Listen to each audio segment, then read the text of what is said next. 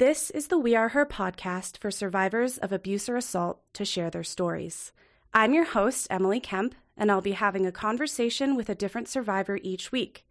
I want to be sure to include a strong trigger warning with this podcast. The content we discuss includes topics related to violence. Listener discretion is advised.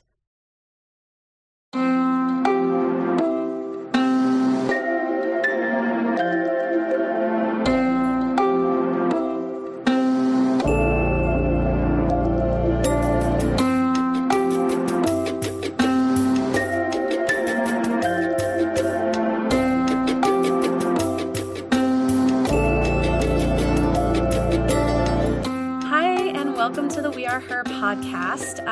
Thank you so much for being on this episode. And I know you want to kind of remain anonymous and not use your name, so we'll skip introductions and then I'll just kind of have you say hi and kind of start sharing wherever you want to.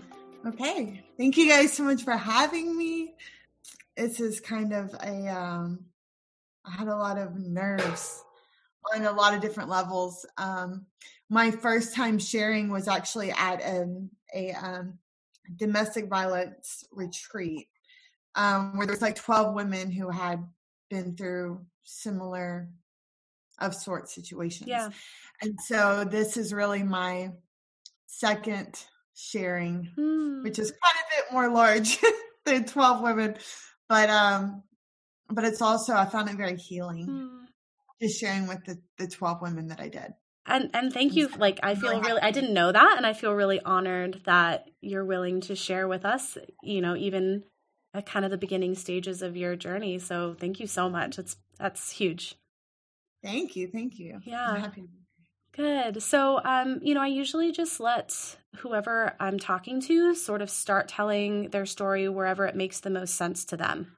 Well, I think that what I've found is that a lot of people who are not familiar with domestic violence get an idea that women who come from that come from a certain space of upbringing. Sure. And I don't find that to be true. I was raised, my parents have been married over 45 years. My grandparents, my grandma was married at 16. They were married, I don't even know how long, until my grandpa passed away. I have a very strong, loving family dynamic. I was homeschooled for through high school, but kind of a sheltered atmosphere, really. And I was dying to get to the big city. Yeah. So I told my dad, hey, I'm moving to the big city, and whether you help me or not, I'm going. I'll drive the U-Haul myself if I need to. And he was like, okay, fine. So I moved to the big city, which is about 3 hours away. And I started going to school where I was in school 40 hours a week and I was working 40 hours a week. They told me it was impossible to do that, the administration. And of course I was like, oh, I can do it. It was really difficult. It was the hardest thing. There was no dating. I didn't have time for that. Right. And when I graduated, I was exhausted mentally, physically, emotionally. I didn't even want to do what I went to school for. Just burnt out. I was burnt out, which made sense as to why they told me not to do that. Right. But I started just working. I got promoted in the job that I was at. I didn't want to mix work and pleasure. And so I didn't date in the workplace, right. But I worked all the time. So it's kind of well, how do I maybe bring in kind of dating into my life? I started some online dating, which you have to be very, very, very careful with. And that is where I had met him. I don't want to say my abuser. I try really hard to not claim him as mine, but it's something I have to work towards. He's not anyone that I'd ever had been introduced to in my life. His pictures were very something you would see in a magazine. So I didn't really think like he's no way he's real. Mm. He was that big buff guy that was like in the water on the beach and the water splashing behind him. And he was like exotic and everything that women's like, ooh, wow. Yeah, he was like presenting a specific persona online. Yeah, but I mean, like, it's not anything that country girl that I was from had ever like.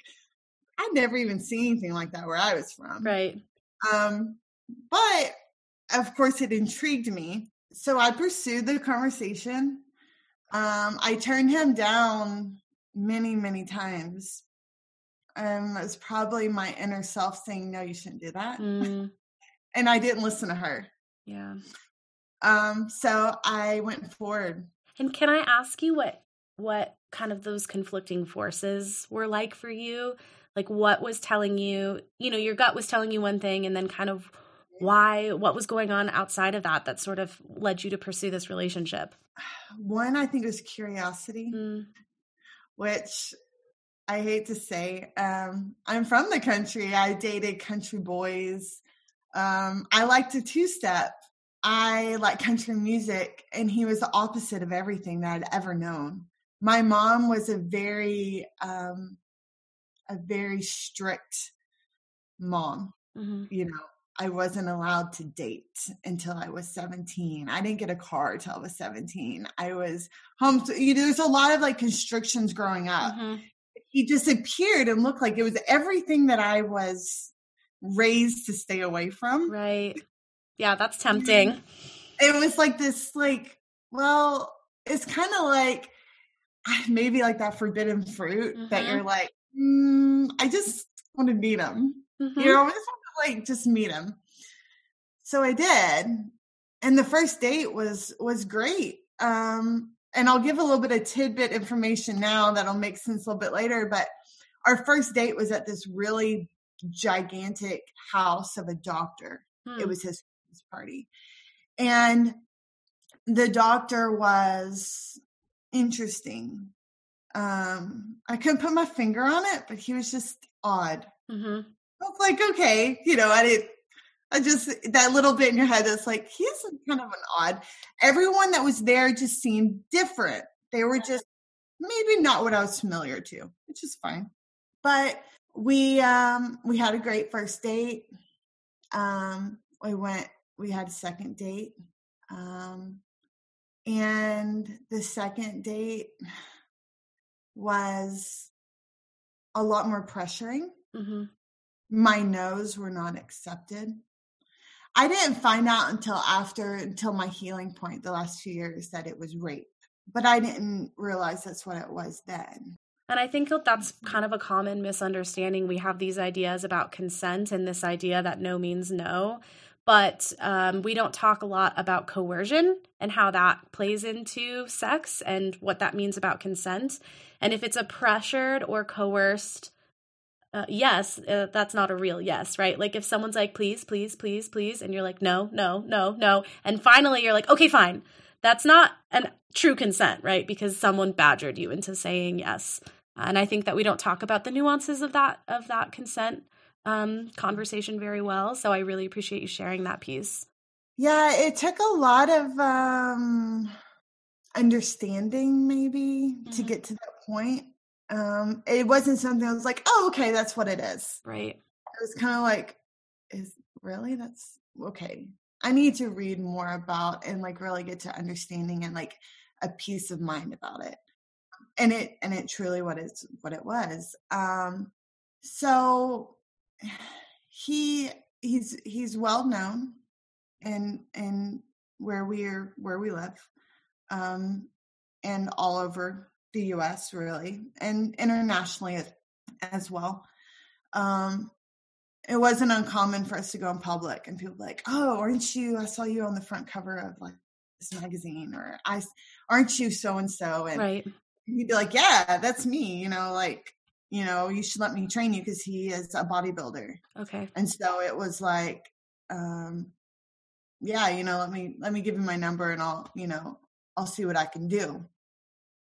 There was a little of like kind of fame stuff going on there that was like, oh, I've never been a part of anything like that before. That was a bit of a different dynamic. Right. So anyways, we dated for overall like 3.5 years. The very first red flag that came up, I had previously had a protection order, and he knew about it from an ex of mine. And I'd gotten out of my car one day at work, and I was wearing a polka dotted dress. Well, he had saw me before I went to work that day. And when I got to work, I got a text that was like, oh my God, you look amazing in that polka dotted dress, from a number I didn't know. And I was like, oh, what is this? And I was like, I'm sorry, who are you? And he was like, I can see you. You look amazing. What I do to you, if I could just, see what's up that dress. And it was very creepy, right? So it was kind of like you run into work, and I was a little freaked out, to say the least. We had the area that I worked in was a high traffic area. So we had a patrol officer who was, he would come on like off duty on the weekends. And so we had a good relationship with him, and I was a manager at the time.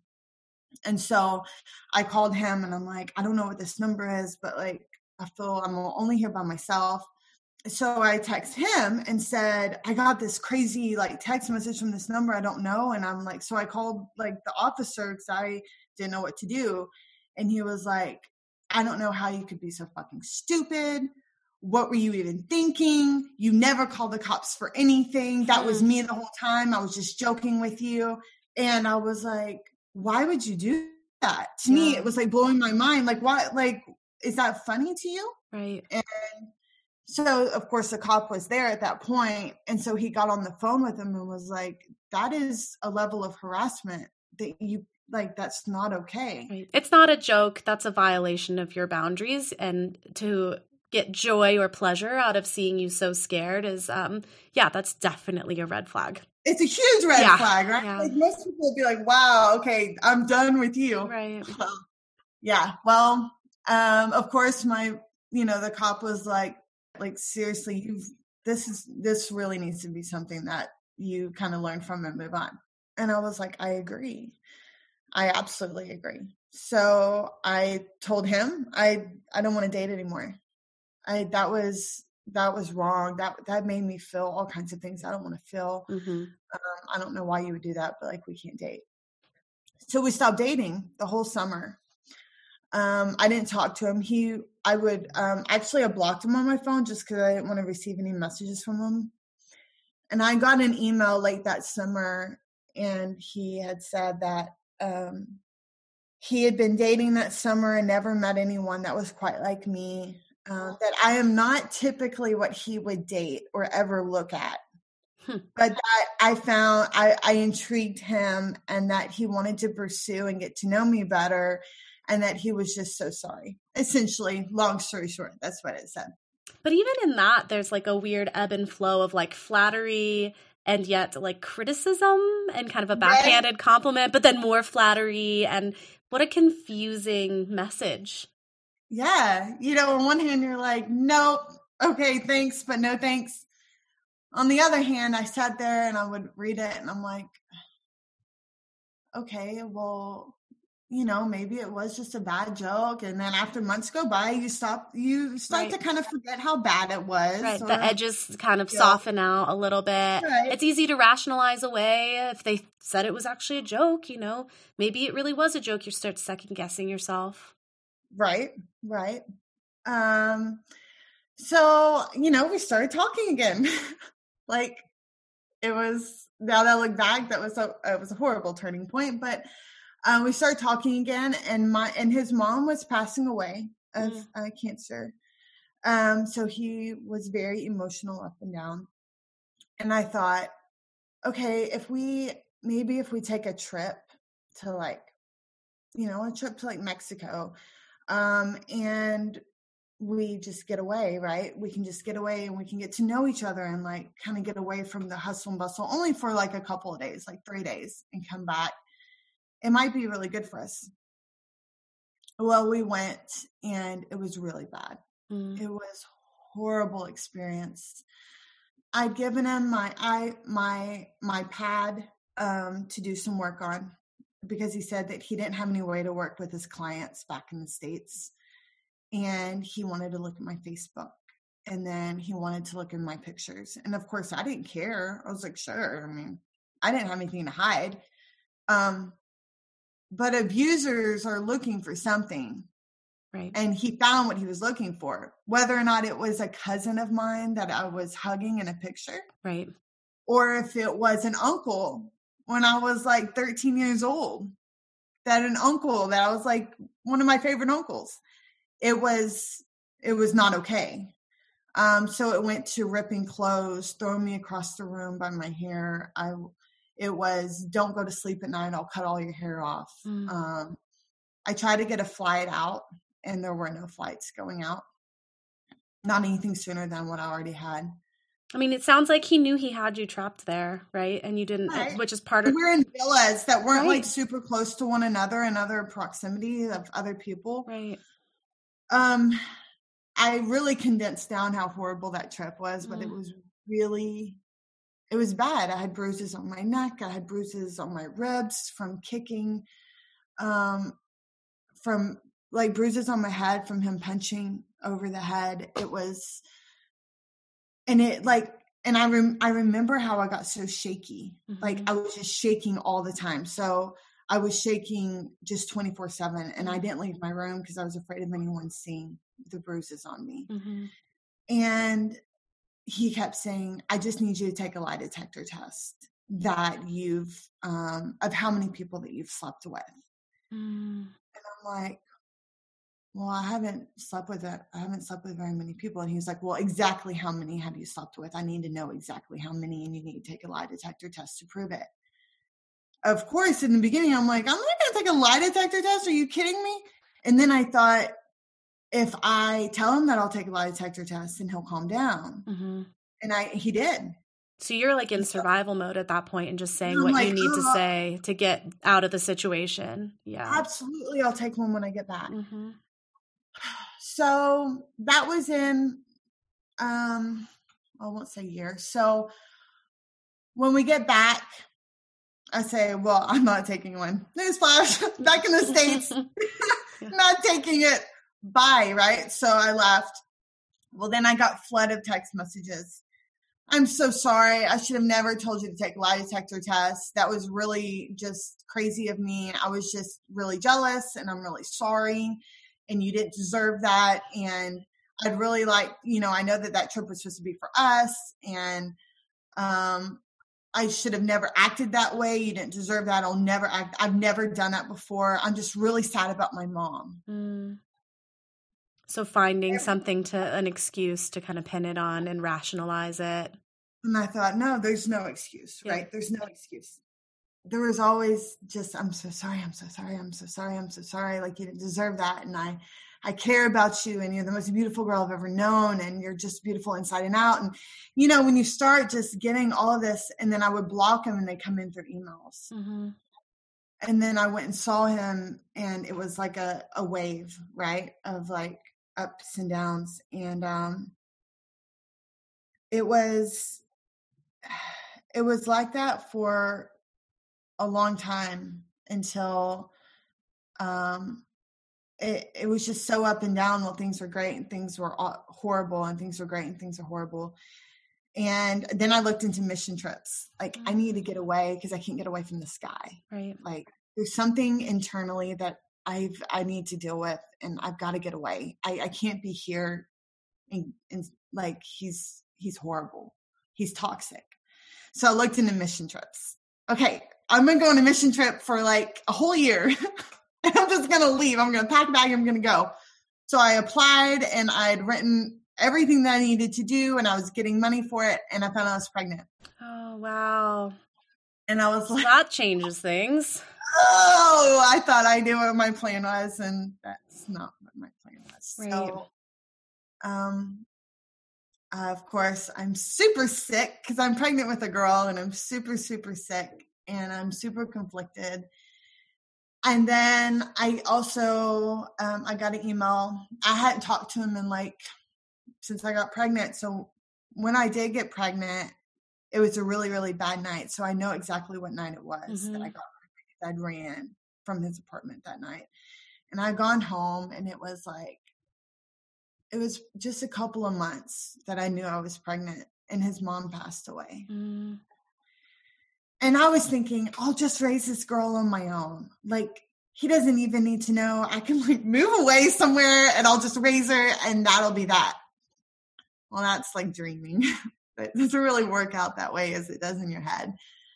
But I got a bunch of emails about how his mom had passed and how could I be so cruel to not talk to him. Support him and reach out. Yeah. You had been there through the whole process of her dying and right. But that's just another way, like that's such a manipulative tactic, to pull on that emotional place in you because you are kind and you are giving and caring. Like he knew exactly which string to pull to get you to come back and rope you back in. Yeah.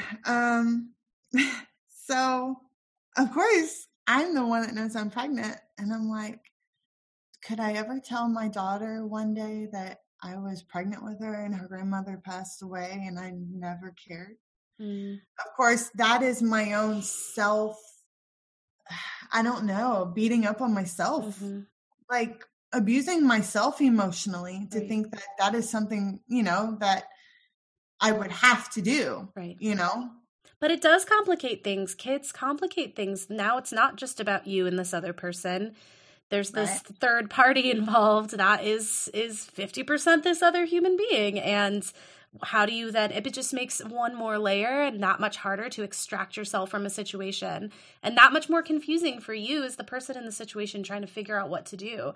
And I don't think it sounds crazy at all to hear that line of logic where like, oh my God, here I am with this, I'm pregnant with this child and her grandmother just died. I mean, like you said that and I was like, oh yeah, no, I understand why that, I 100% understand why that makes sense. Not only that, everybody in his life, like his mom's aunt and uncle and his father and his brother, everyone just talked about how amazing she was. This beautiful, godly, Southern blonde who went to church every Sunday and was big in her community and helping children. And she wanted to be a teacher, and she was soft-spoken and kind and all these things of being just an amazing woman. And I'm like, and I don't honor her. To me, I was like, felt like I was dishonoring this amazing woman. So, of course, what did I do? I fell back in and I emailed back and said, I'm so sorry. Like, how can I be there for you during this hard time? So, of course, I went to her funeral and I wore a bigger dress, right? So my stomach wouldn't really show. Well, we went out to eat. And my big thing when I was pregnant was fish. Couldn't smell fish. Like, made me super sick. Of course, he's a bodybuilder. He eats lots of fish and eggs and all the protein. And all the things that make you want to throw up. All the things that make you want to, like, upchuck. So he's sitting there eating fish. And I, had to go to the bathroom and vomit. And he's like, he wasn't a very complimenting man. But he was like, wow, you look like your face looks fluffy and pale. He was like, what's wrong with you? And I was like, nothing. And he was like, if I didn't know any better, I'd think you're pregnant. And I was like, why would you say that? And he's like, because I've seen girls pregnant before when I've trained them. You look like you are. Of course, I fell apart, right? I'm super hormonal. So for months and months, it was very up and down. We didn't live together. I lived with a family member who was a very supportive family member, but very up and down. Towards the end of my pregnancy, there was a lot of beatings, kicking to my stomach, pulling by my hair, throwing me to the walls. There was a lot of appointments to the doctor where I was just like, I don't know if she's okay. And I want to add too, and this is kind of a tough statistic to hear, but during pregnancy for survivors, it's an incredibly dangerous time for them. And in the United States, women are more likely to die at the hands of an abusive partner than they are from any other related birth complication. And that's it can be a real critical time for survivors. And a big part of that is because it threatens that abusive person's power and control, because all of a sudden there's this other thing coming into the picture that's taking the attention away. And women get strong when they're pregnant, they go mama bear, and so it threatens kind of the dynamic, like, like she might wise up, she might get strong and say no, no, no. And so it can be a very, very, very lethal time for women. And so I know that was probably really hard for you to share, and I really appreciate you saying that. At the end of my pregnancy, like 7 or 8 months, I didn't know anything about bodybuilder life, or even drugs in general. I'm very holistic. I like very organic foods, homeopathic medicines, essential oils, anything holistic that you could potentially talk about. I just feed off the conversation. Of course, I was with someone who was very into every drug known to man. So I started to find that he was a heavy drug addict on a lot of levels. So heavily on steroids, right? Because he was so large.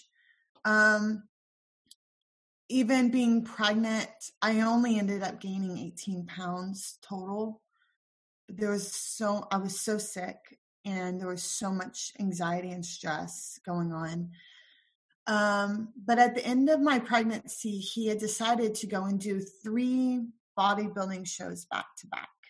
So what that means is that he had to be on a specific level of steroids for a longer period of time than what the typical person that is doing that kind of show would do. To maintain that muscle mass.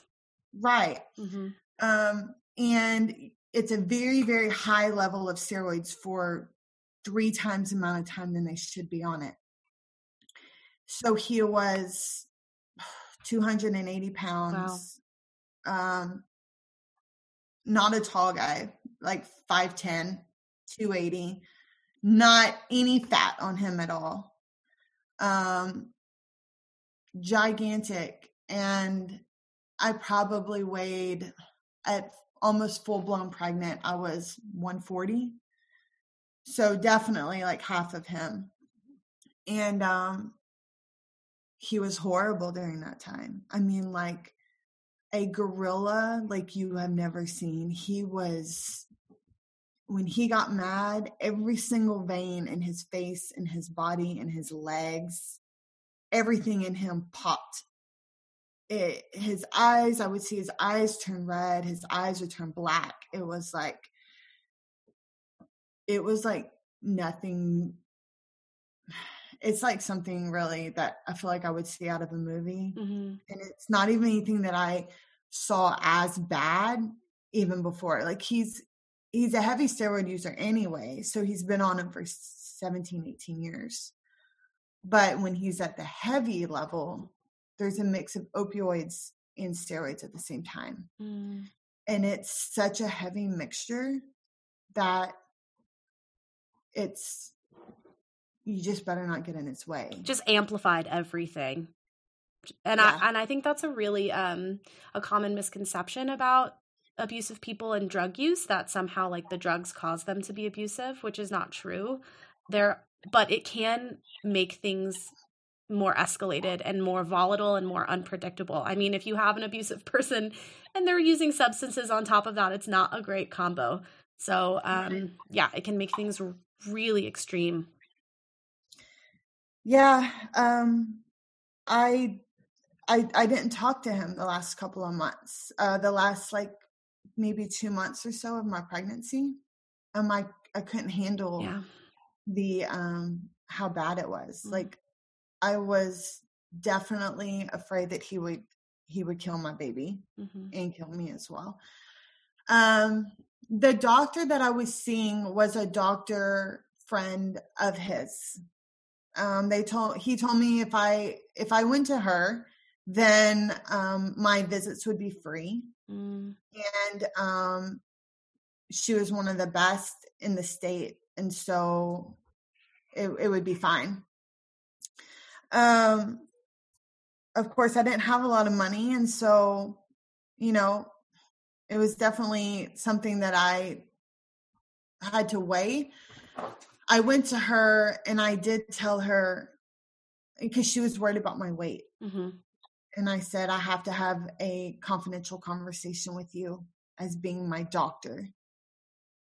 And I am being abused. He beats me up all the time. It's really bad right now. That's why he's not at my visits. And I don't want him to be alerted of my visits. And I don't know that I want him at the hospital when I have her. And so, and I said, I want you to make record of it. And so she said, okay, I will. And this is how we go about it. And I really want you to just try and relax. And I want you to, make sure you're eating. And I'm really worried that you're not gaining enough weight. And I was like, okay, well, I'll just try and eat more, do my best. When it got to about a week or so before I was supposed to have her, he had come back around. He was off all of his heavy stuff. And it was, I want to take you to get a manicure and a pedicure before you have the baby. And we had another episode where I was having heavy contractions in the car and he wouldn't let me out of the car.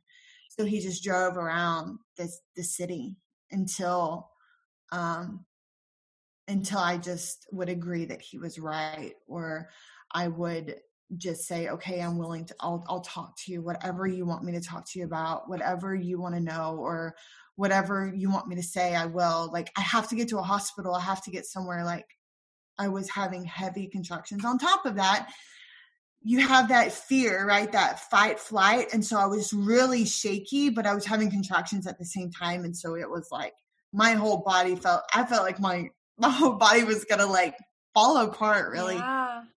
That's very scary. The next day I ended up going in and having my daughter. What originally I didn't want him there, I fell apart in the moment and had him there. He had just driven you, essentially held you hostage in a car and forced you to tell him whatever you wanted. So, and you're just so vulnerable at that point, like on the verge of giving birth, that you had a job to do and to focus on yourself and, just to kind of appease this other person to stay safe was what you had to do in the moment to survive, Right. And when it's followed up by, I'm so sorry. I love you. Like, I'm just so fearful of being a father. I'm just fearful of being a dad, and I'm fearful of being the kind of man I need to be for you. And I don't have my mom anymore. Right. That was always that last sentence was, but my mom died. Right. And I'm not insensitive to someone losing their mother. I haven't lost mine, and I wouldn't wish it upon anybody. But after every instance of abuse, it was, but I lost my mom. Right. But I'm sad about my mom. And there's always that, I'm sorry, you might hear my cats in the background. That's okay. Like fighting. Pets are welcome on the podcast.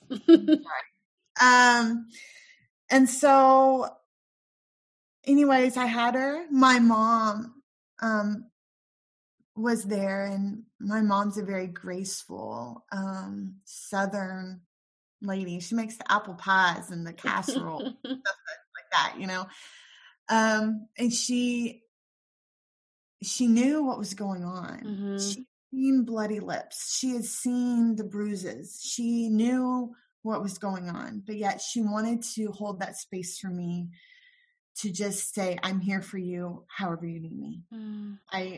I don't, my mom wanted to pull me from the situation, but she didn't know how. So she cornered him at the hospital in the hallway before I had my daughter and said, I know what's going on between you guys. And mark my words, if you lay a hand on her or my daughter going forward, I will make sure that your life is hell. Like, you're over if you touch me. You're over. Like, this is Grandma Bear saying, I'm done. Well, he said, the hell with you. I do what I want to do. Cuss her in the face, everything, and then walk back in the room. I'm like dilated at like an 8, right? I'm getting ready to like really do this thing. And he whispers in my ear and says, I told you not to tell your family anything, and you did. You're going to wish you had never done that. You have her. You fight me in court over her. All hell is going to break loose. You know, a bunch of cuss words in between that I'm sure y'all can fill in the blanks. Yeah. So I have my daughter. And what happens after you have a kid? Everything's kind of like honeymoon stage, right? All the hormones are flowing for you to bond with the baby. The baby's here. It's like happy family. Everyone's excited. I had her, and a couple hours later, he left to go to a bodybuilding show. He was there for the rest of the next 2 days, right? So he was super excited, clearly, about his child. And I had my daughter. I still lived with my aunt. He kept saying, I want to do a house together. I want to have a home together. I kept saying, no, I don't think that's a good idea. I had a couple instances where my car was vandalized, rope cut in the side of my car. My tire slashed. I wonder who that could have been. Oh, yeah. So weird. When I told him my tires were slashed, the first thing he said was, oh, so you're saying it was me? No, I never said it was you. Did you just say it was you? Right. Because, and so, you know, that proceeded. And then I don't know at what point it was. I think maybe because I felt like I was a single mom, because I was working full time, but I was paying for a nanny to come to the house and take care of my daughter. And it was just everything that I had, right? It was just, I was exhausted. I was trying to do the whole breastfeeding thing, but working full time, but then raising my daughter, and it felt like a lot. And then he was so awesome for like a 4-month period. Nothing. There was nothing. No arguments. No nothing. No demeaning. No nothing. And I'll tell you, 4 months with the life with a heavy, like someone like that, it felt like an eternity. Right. Long enough to like lull you back into a sense of security. 4 months felt like to someone else, maybe like, I don't know, like 5-10 years. Yeah. Like 4 months, I was like, oh my gosh, like, holy moly, we actually made it to that point. Like, we actually made it to that point. And that's all you'd ever wanted, is to just have things be positive and healthy and peaceful. Yeah. You know? I was like, oh my God, we're there. Right. Like, we made it, right? What was I thinking? So we rent a house, a beautiful home, 3-bedroom, 2-bath, nice neighborhood in a good area. And I'm starting to see all the drugs, like all the drugs, bags and bags of drugs. Like, you would have thought he was a pharmaceutical, the amount of drugs that he had. And he would tell me, hey, if anything ever happens to me, take this one bag to this person and they'll know what to do with it, and they'll sell it and they'll give you the money for it. I'm like, I don't even know what's in that bag. Right. And he said, let's just say it's a little over $100,000 and it'll be good for you guys. And I'm like, what? What a strange insurance policy for you and your daughter too. That's very, right. You're like, oh, how do you process that? But when I started living with him, it was, I hate your hair. Your hair, I want your hair to be black. I like black. You're not tan. So I want you to take this injectable tan stuff and it'll make you tan, because I don't really like white girls. Your nail polish, I don't like that French tip. I want them to be black. There needs to always be a dark color. And I'll pay for your manicure and pedicure, but they need to be dark. It was, well, you still have some more baby weight to lose. So you probably need to start going to the gym with me, and I'll just train you in between the other people I train.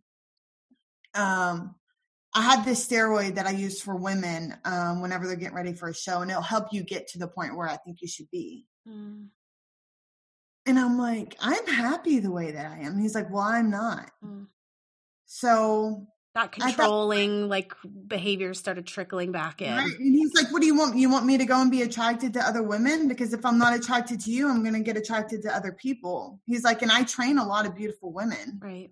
So what do you think that I do with them whenever I'm not with you? You know, it was just very like, I was just so manipulated at that point. I was so beyond manipulated. That at that point I was like maybe 120 pounds, which I'm 5'4". So I was a little probably below what would be look healthy, but I wasn't to buy my own clothes. He would buy them for me because he wanted me to wear certain brands. And so I would wear what he wanted me to wear. And if I went to work, he would come up there and he would watch me. And at one point he came in and I would bring him food, and I would find myself using my comp meal because I worked in a restaurant. My meal that I would eat for lunch, I would give to him for free because he was like, how is it that they won't give me a meal for free when I'm your boyfriend? Right. So I would just not argue and just give him the meal that would be mine. And I just wouldn't eat lunch. And he would bring up conversations in the middle of the dining room and hawk loogies into my face. And, you know, and I kind of skipped. He gave me a ring, and I said, I want you to wear this ring. And I said, I'll never marry you. And he said, you'll wear the ring. Right. So I wore the ring. To kind of fast forward, it was like, we only lived together maybe 6 months or so, but it got so bad during that 6 months. He would leave pills laying on the floor. He always had a lot of bloody noses. And so he would have these bloody noses, just leave napkins on the floor. It was nothing. It was absolutely, to myself, disgusting. I cleaned all the time. He ate 7-8 meals a day, but I was expected to make those and have them ready in the fridge. He wouldn't pick up my daughter because he was so fragile, right? Because he could break something and then he couldn't perform or, you know, look his best. My weight got lower and lower. My depression got worse and worse. I got so small that I didn't want to see my family because I was afraid of what they would say because they would see how small I was getting. Right. I always wore long sleeve shirts to work or scarves even when it was warm, to cover my neck, or I would fix my hair a certain way to cover bruises on my face, or a lot of makeup to cover them up. Always wore long pants. Then my customers started noticing that I was losing weight, and I would, you know, try and avoid conversations or avoid certain customers that were like kind of mom, dad figures. And then I kind of laugh. I shouldn't laugh, but I laugh because we had a particular instance. This is where things kind of started coming to head, and I started actually getting out of the situation. I didn't know how to get out. Right. It was, my phone was tracked. My car was tracked. My text messages, I had to leave my phone unlocked. Everything was tracked. And who monitored, I talked to, controlled. I talked to my sister. What'd you talk to your sister about? Right. What'd you tell her? You know? So we had one situation where we're sitting at the house one morning, and my younger sister, I brought up my younger sister, and he says, oh, that whore. And he starts just talking really negatively about her.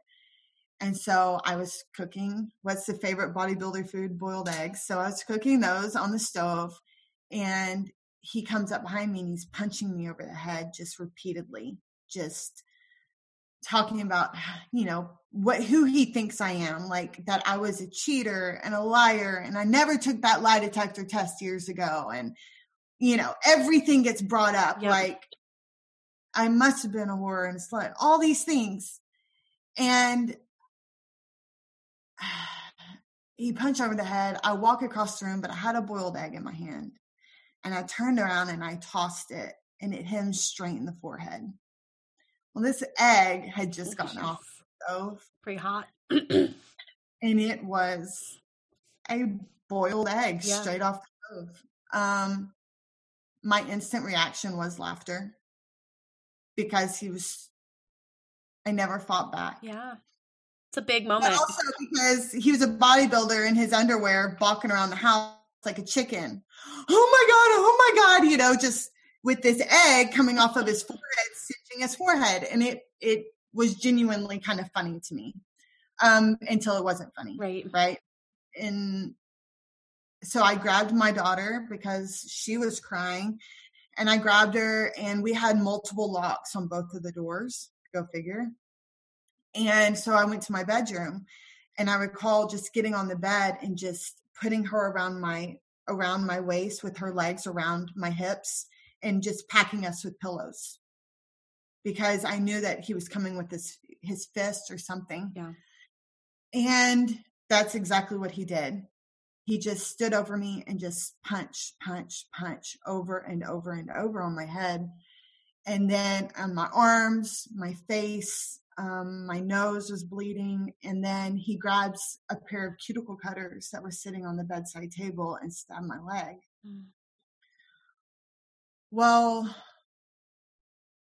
you don't feel how bad that is in the moment. Right. It wasn't until I pulled up my pant leg and saw that I had this is serious flesh hanging out. Right. And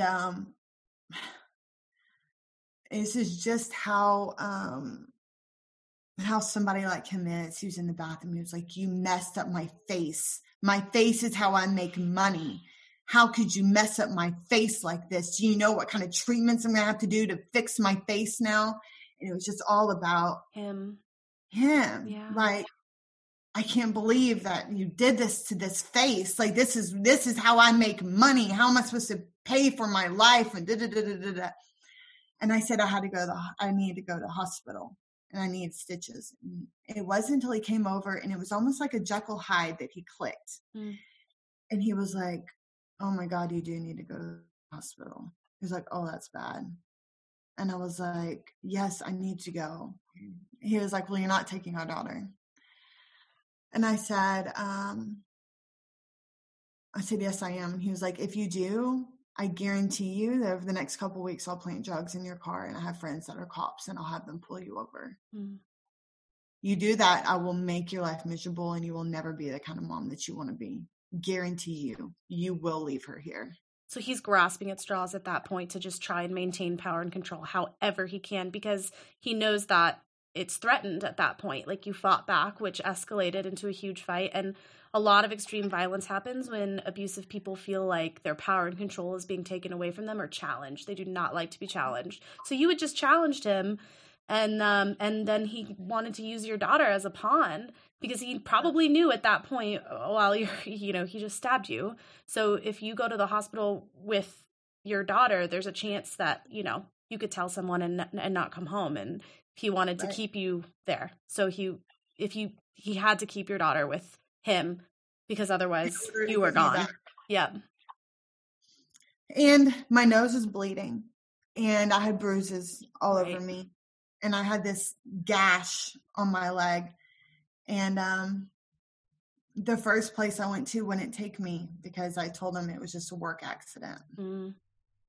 So I went to a second place, and they did take me, and the lady was like, "Are you sure this was a work accident?" And I was like, "Yes." And she was like, "And to your nose too?" And I was like, "Yes, I just need to get taken care of so I can go home." I tried to keep it very blunt, right? I cannot have my daughter taken away from me. Right. And so I did what I had to do. I had 17 stitches, a few in my nose, and then, let's see here, 6 in my nose. Anyways, I had about 17 total, and went home and went back to work in a day or two like nothing happened, and just off we go, right? Well, he got really bad after that, like even worse than before. He started injecting more pain meds. It became, he couldn't get enough pain meds. It was injecting pain meds into his veins. It was becoming, I don't know what he was injecting. It was, you need to take this. It'll really relieve you after a long day. And I'll be like, I don't want to do it. And he was like, you're going to do it. And I don't want to do it. And he grabs my arm and he injects. So it became where it was drugs forcefully being injected. My weight plummeted a lot. I didn't know what he was injecting. He would just say, oh, it's just something to make you feel good. Coming from the background I came from, that would be in like a horror movie for me growing up, but never in my everyday life.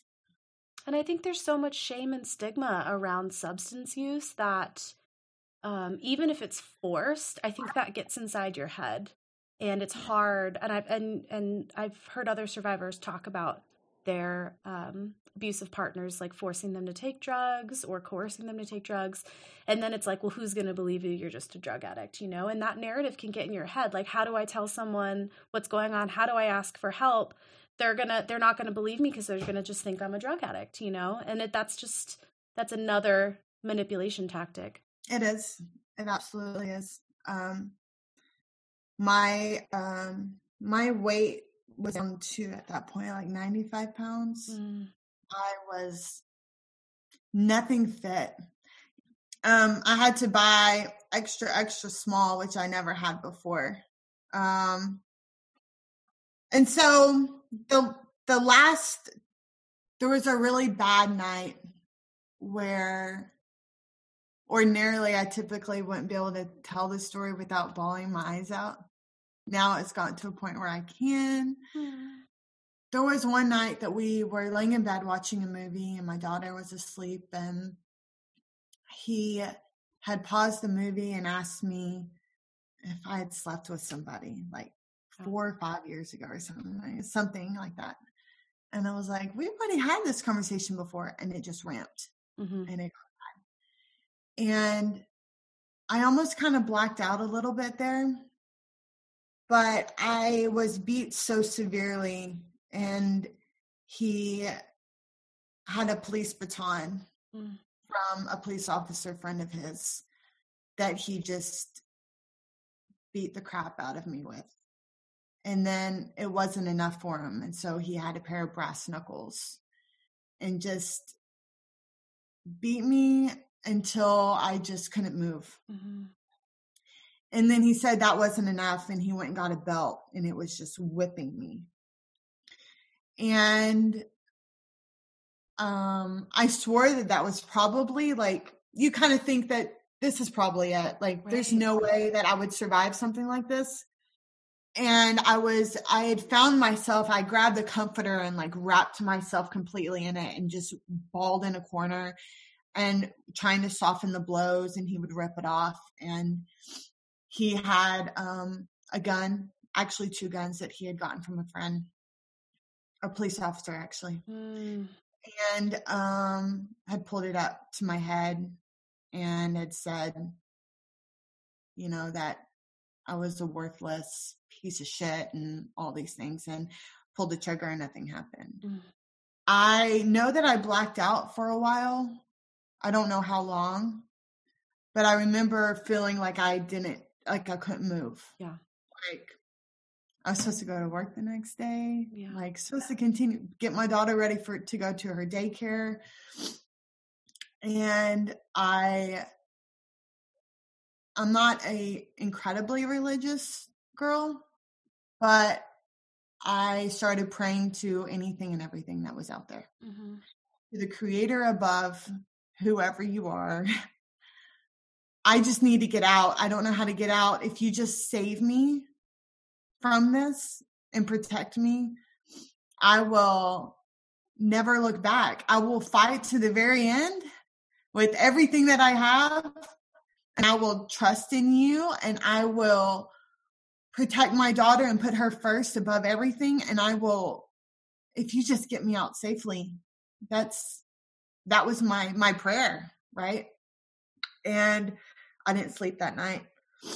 I think I was afraid that I would not wake up because my head was just, it was just so bruised. Mm. I know that I'm sure I had a concussion. Oh yeah.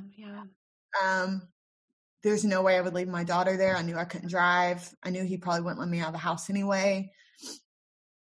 So the next morning I got dressed and I put on my makeup and I got my girl ready and I went to work. And I wrapped myself up with sweaters and I must have been wearing 3 sweaters that day because I was so quote unquote cold. But I wasn't cold. I was still in a level of shock. I was going to say that your body was just in much shock. I was shaking so bad that people were asking me, do you have a fever? Are you not feeling well? And I said, well, things are just, tough at home. He hasn't been feeling very well. And so it's just a lot of pressure. And people were looking at me weird. Mm-hmm. I'm sure I felt a little. I was very anxious. One girl, she pulled me outside, one of the other managers, and was like, you need to go home. And I was like, no. I found myself busting into tears because I didn't want to go home. Right. And I was like, I need to be here. And anyways, it wasn't but a couple days later that he had to go in for a surgery. He had attacked me. He fell on the bed. He ripped a tendon in his arm. He had to have surgery. So my aunt had called me because he had contacted her the night before and had cussed her out just because he's so on so many drugs. And this was the aunt that you had lived with before? Right. Okay. So she knew probably and had seen some stuff before. So she knew what was going on. And I dropped him off to get his surgery. And I called her and I was like, I'm so sorry he called you and did that. And I'm so sorry. And I was crying. And she was like, baby, I have a one lifeline phone call I can make to help get you out. But if I make this call, I can't make it again. It's a one-time call only. And I was like, what are you talking about? She was like, but you have to say you're ready. I'm like, I don't understand. And she was like, are you ready? That was it. Like there's no explaining. Mm-hmm. Yeah. You guys were on the level. Yeah. So the next day I'm at work and I get a phone call at my work phone, the landline at work. And my aunt says, someone is coming to see you. You can trust him. That's all I can say. And I was like, secret agent, aunt. What are you talking about? And she's like, I can't say anymore. I have to go. You can trust him. So I'm at work. It's very slow. And in walks this super burly, like 6'4" giant. He's huge. He must be like 300 pounds. He's like, he's Jolly Green Giant. And he's like, my name is Mark. I'm here to work on marketing for the restaurant. And I'd like to show you some of our promotions. Can we have a conversation? And I was like, what? Sure. Right? I'm like, I'm so confused at this point, like, so unbelievably confused.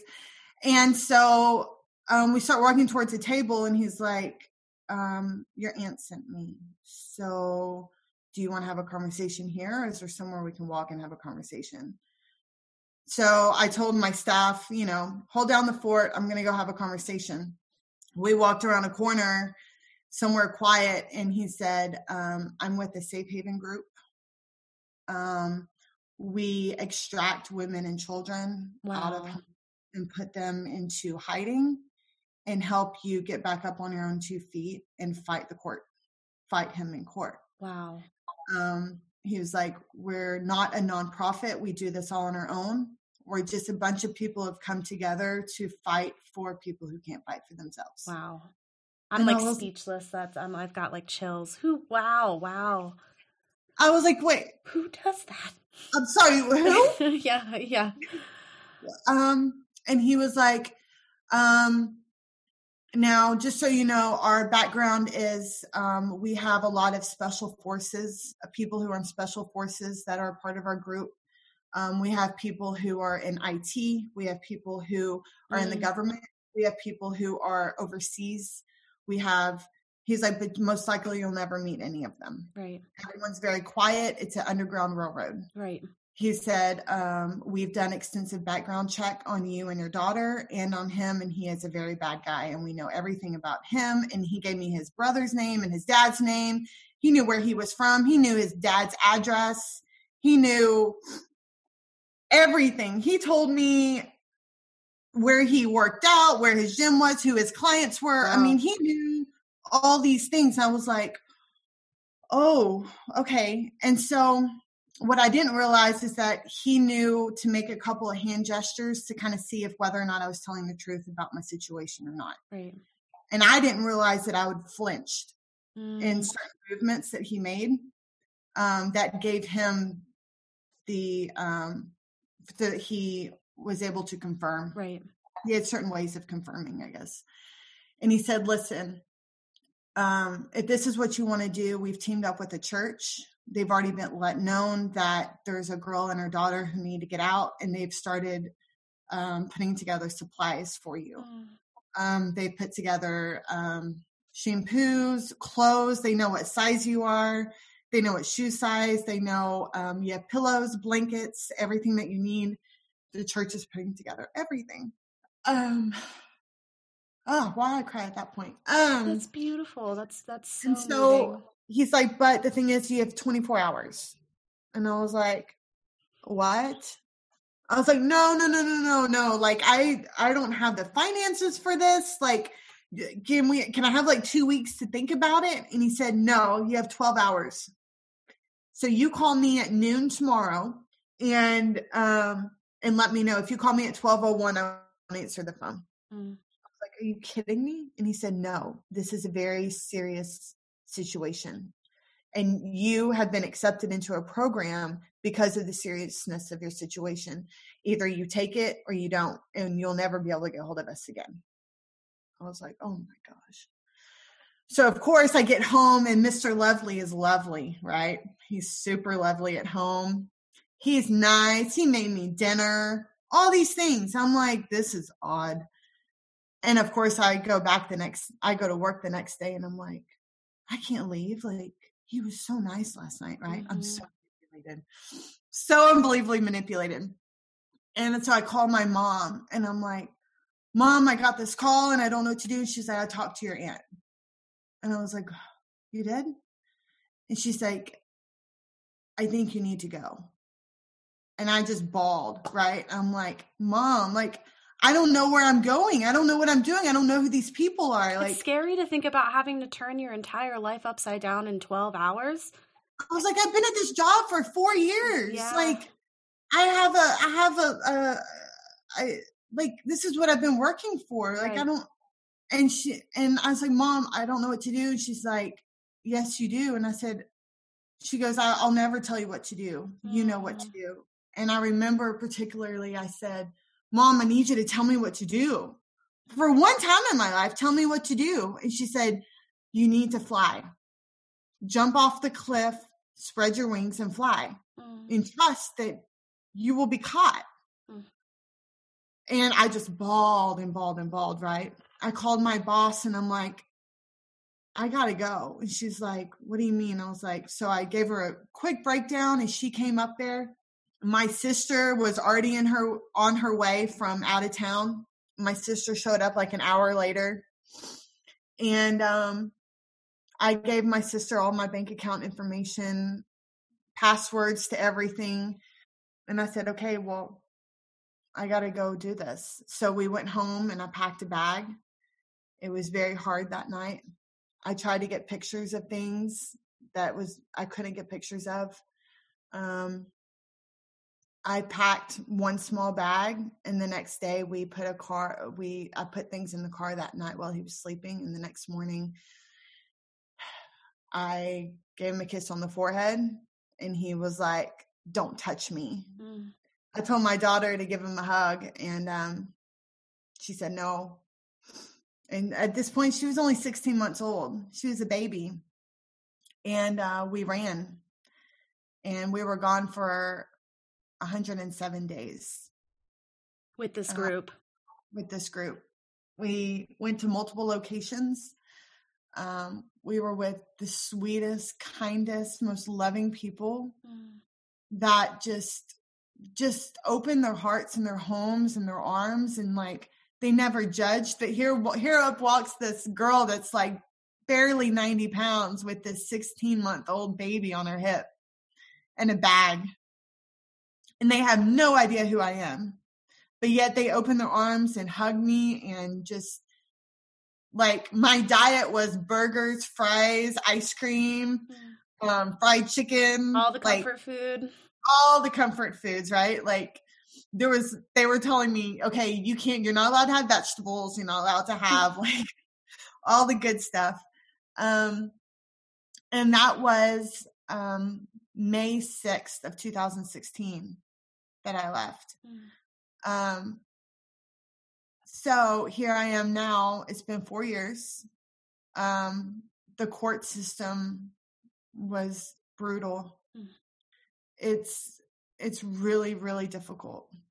The emotions going through all of that, it's probably a whole story on its own. Oh, I know. I mean, I know so many survivors who come out on the other side of this like horrifically traumatic experience and then are totally traumatized again by having to relive it all and just fight tooth and nail for some semblance of justice, in the courts. And it's not a guarantee, which is scary. And people's reputations are ruined. Their names are just raked over the coals. They have to give all of the resources that they have emotionally, physically, financially. And then, there's no guaranteed outcome. And that's just, I mean, it's a real injustice. But it's also just, it's so unfair. It's so unfair for survivors to have to go through that. And so where are you at in that court process now? Was there like a conclusion to that, or is it still ongoing? Well, my DA that was assigned, my assistant DA that was assigned to my case, was absolutely the most supportive, amazing woman I've ever met in my life. She never made me feel like a number. She would email me just to say, "I'm thinking about you today, and I want you to know I think you're amazing. Keep your head up." Just not because there was anything to tell me, except for that she was thinking about me. Like, I just, I know that not all DAs are like that. She had this heart. Like, when I went in and shared my story with her, she heard me. Like, it wasn't just writing things down on a piece of paper, and her head down the whole time. Like, she looked at me and heard me. In my case, he fought it really hard. He was looking at a lot of time. The system is extremely unjust. He already had a history of violence, come to find out, with multiple women. He had locked a girl in the trunk of his car and drove around in the middle of the heat with her locked in his trunk for hours, put a knife to her throat, had beat her up. I mean, all these things I didn't know. Right. He had a history. But when it came down to it, I fought for 3 years in criminal court.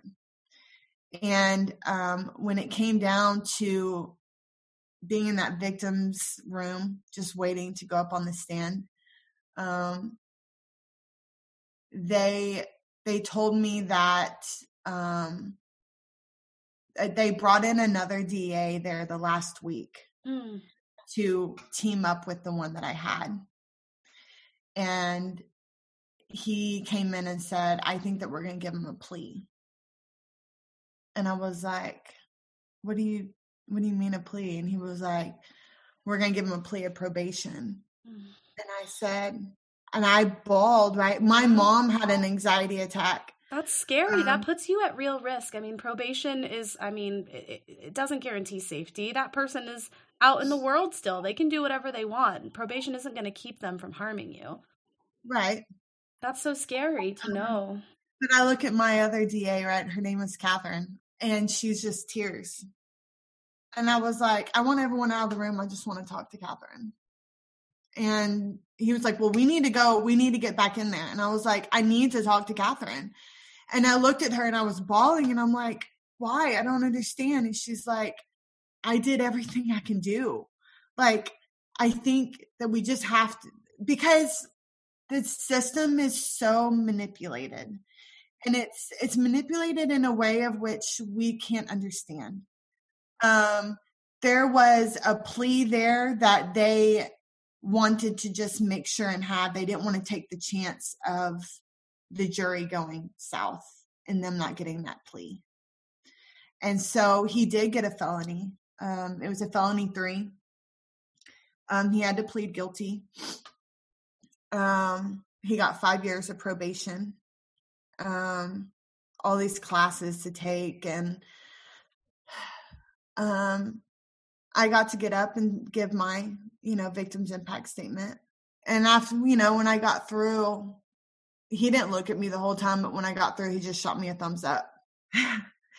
And, but that was, I expected something of sort. Yeah. He is at a point right now. We are at a point where I'm still fighting in civil court for my daughter. The civil court has told him that if he can't get off steroids, he can't have his daughter. And he's an addict. He's been on it 17, 18 years. He has attempted to fight court to tell him he needs them to survive. And it hasn't gone anywhere yet. Which may or may not be true, but that's beside the point, That doesn't, mean that he should therefore have access to your daughter. Right. I never talk ill will about him to her, but he does create who he is to her. Sure. And I have to get very creative on helping her build her mind as knowing that she's a girl that's going to become a woman right one day. And, helping her work through, why would he say this? And what does that mean? And what do you think about that? And how does that make you feel? And is that something that makes you happy? Is that something that makes you sad? Is that, and she's brilliant. She's 5 years old. She's the light of my life. She's incredible. And go figure, I work for a corporate security company now. I work with people who used to work for the FBI and the CIA. And it's kind of ironic that I would have such a blessing in a job that I'm in. I feel like is only by the grace of God, really. It kind of came full circle in a weird way too, that's like almost this, like, you are keeping people safe. And that must feel kind of, cathartic on some level, maybe? We work, to kind of backtrack, we work in electronics. So like I keep electronics safe, really, but it is like, I'm in a world of like, there is people that I can go to get advice on things. And there's cameras everywhere. Right. Like I'm clocking in and all over this gigantic building of like, there's no way that anyone can really get into that place without having, the right badging to get in. I have an incredible roommate. She's so supportive. She treats my daughter like she's her own. And which is where she's at today. My detective was amazing. My victim's advocate was incredible. My DA. So I had some relationships that I built that I know were probably not everyone's experience. And it makes me sad to think that people wouldn't get that experience. At the end of the day, I had to create my own justice within a very unjust system. And I had to think, well, I can't make anything happen the way it was supposed to, but maybe, I mean, I can't make anything happen the way that I thought that's what I wanted to happen. But maybe that was what he had to have happen for him. He's remarried. He married shortly after all of it happened. It looked better on him in court to have a wife. Interesting. He has a child, another child. His family is from Iran. So there's always a high security for me in regards to the level of involvement that come to find out that his family has with smuggling certain types of things in and out of the country. Gotcha. Me putting this light of court onto his family was very frowned upon overseas. Risky for you. And because of that, there was a level of security that was put over us that I don't think would have been there otherwise. And I don't know, there's just a level of life I have to live now that would be very probably not so normal for others. But it is, I guess it is my normal. So what does that normal look like for you now? A very, very heightened level of awareness. I always have to think 10 steps ahead. Right. I still don't date. I'm still healing, and I'm okay with that. I'm dating myself, I guess. Oh, I love that. Falling in love with yourself. Yeah, because I lost myself in all of that. The level of that I was at was just not me. Right. I mean, anyone that knows me would be like, wow, like you were what? Yeah. I mean, he took that away from you. It was horrible. Yeah. And sometimes I still have to see him when we go into court. And I've had to find a peace of mind that it's taken 4 years to create. Going to a retreat that I went to last year and meeting Stevie was incredible. It was like this turning point for me. Because I just had trial. My criminal trial had just ended. And it was like meeting all these incredible women who were like, well, this is my story and this is my story. And, you know, my story sounds extreme, but I don't know that it's any harder than anyone else's because they're all hard. But I was telling my dad last night that at what point do we think that we can't create our story again? You know, like we are incredible human beings. We're made incredibly, and we can create that story for ourselves at any point. We just have to believe in ourselves that we can recreate that. Right. That experience that you went through doesn't define you. You have your whole life ahead of you. And your daughter has her whole life ahead of her. And you guys, you know, probably more or less are safe enough right now where you can create space for you to reconnect with yourselves and each other and become excited about being alive again. I keep thinking in my head about the phrase that your mom said about like jumping off the cliff and flying. Like you have the chance to spread your wings right now, you know, which is probably painful and scary in a lot of ways, but also like very, very exciting. Yeah. Yeah. I have a lot of gratitude to just things in life, you know, like it brought a level of gratitude for like just everything, like just the tiniest things, just showing gratitude, you know, that people stuck themselves out to help us in a time when I didn't think that anyone would be there. Because I wasn't allowed to talk to my family or my friends for the 107 days. We just dropped off. Right. We became non-existent. Had to go into hiding. Yeah. And I think it's like, you know, obviously when you hear a story like yours, it's so scary, and it shows you a lot of like the dark sides of humanity, some of the darkest shit in humanity, but it also shows some of like the lightest parts of humanity too, and like what is so amazing about people, because we can suck, like people suck, but we also can be really amazing. And that, I think I'm hearing that message in your story, and that's a really hopeful and like beautiful reminder too. Thank you. Yeah. Wow. I just thank you so much for sharing. I'm like pretty blown away right now, and I just feel really honored that you feel safe. I know it's long. No. It deserves being told the way that you want it to be told, and the right way. I guess I usually like to end every episode by asking if you could like speak directly to our listeners, to any survivor who might be listening right now, like what would you want to tell them?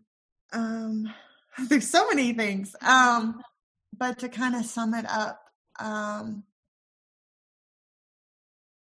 that everyone knows what their worth is underneath it all.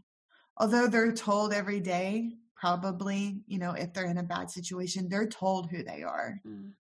But you know what your strength is, and you know what your worth is, and you know what that is and what you can do.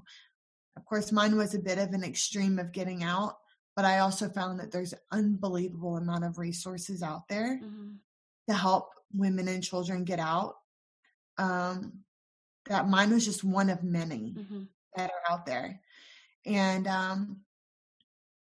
that you take the good days or the bad days. You cry when you need to cry. And then you get up and you straighten your crown. I love that. And you put your nose up and you wipe your tears and you keep going. And the next day you may fall and cry again. And it's okay to just cry and get it out and have swollen eyes the next day. And you know what? Get up, straighten your crown, and keep going again. I had to do that and still have to do that so many times. 4 years later, I still have to do that all the time. So yeah, my crown always falls. I'm always putting it back in place.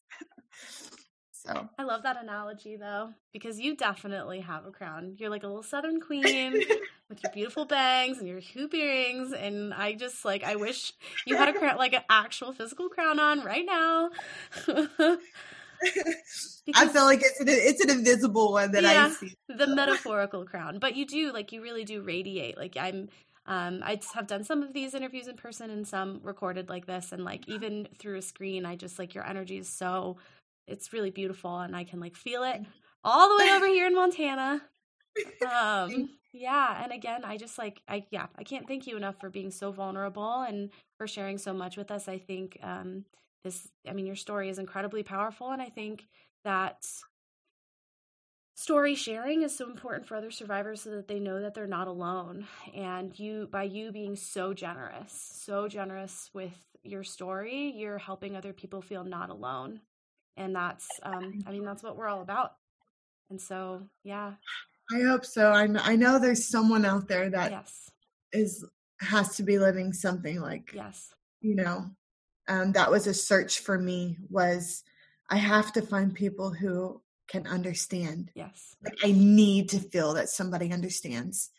And I found that in We Are Her. Yeah. And I found that in some other support groups. And it's been incredibly empowering. Yeah. Indescribably empowering. Yeah. You're not alone. We're out here. There are people who understand, and there are resources and people to help. So thank you again so much. And I think we're going to call it a wrap. All right. Thank you. Yeah, thank you. We hope you enjoyed the podcast. Be sure to subscribe, and don't forget to check out our online community at weareher.net. If you or someone you know has experienced abuse or assault, you can always call the National Domestic Violence Hotline at 1-800-799-7233.